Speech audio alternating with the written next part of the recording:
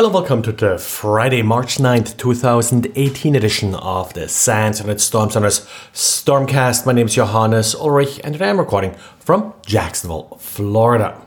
Remember a few weeks ago we had a crypto coin miner that installed itself on a number of PeopleSoft servers and the like using an Oracle WebLogic vulnerability. Well, looks like this particular group is back, but this time they turned their attention to Apache Solr.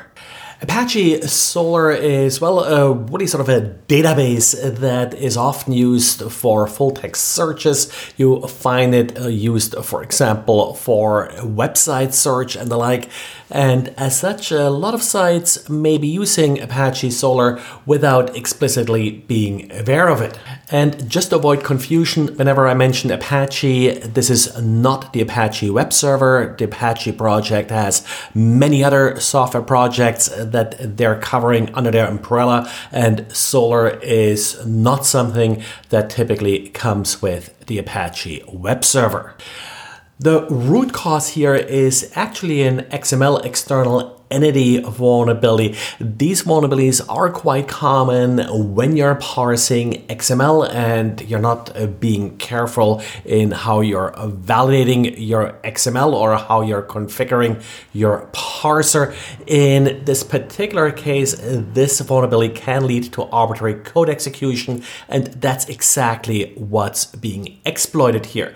The vulnerability became known back in October last year, only a couple days after the vulnerability was announced and patched. An exploit was released, and just like the WebLogic vulnerability, the exploit is actually relatively simple, reliable, and easy to use in various scripts, which of course helps our attackers here installing the exact same Monero miner that we have seen with WebLogic.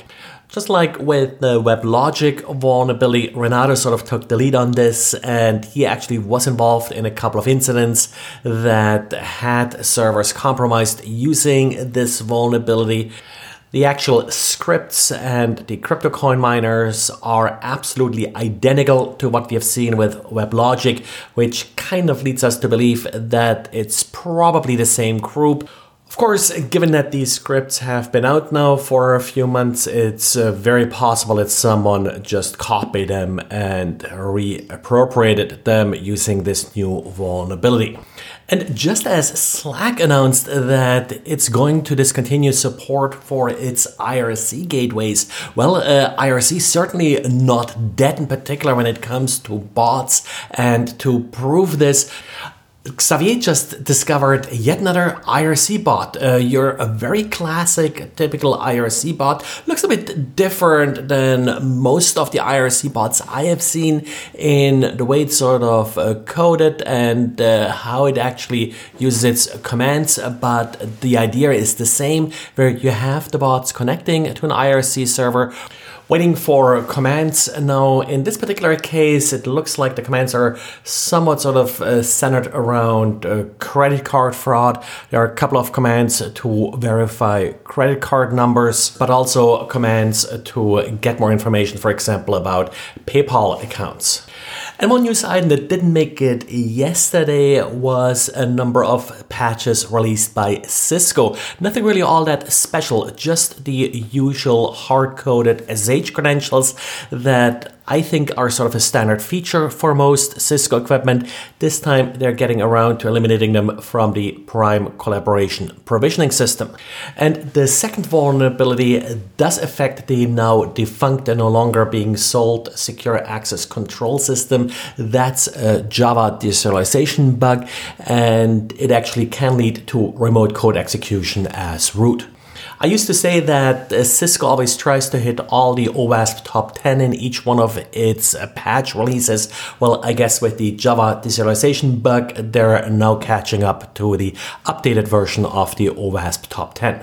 And a couple of our readers pointed out that any.run, an automated malware analysis environment, has opened the gates for a free community edition of its product.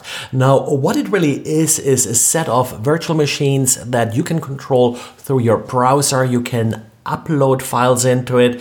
You can then have them analyzed. Essentially, you can collect the data, what is exactly being changed on the systems. Also, you can interact with these systems. So it's not like some of these other sandboxes where you just upload the file and a while later you get a report back. Instead, you can sort of interactively affect how your sample is being executed.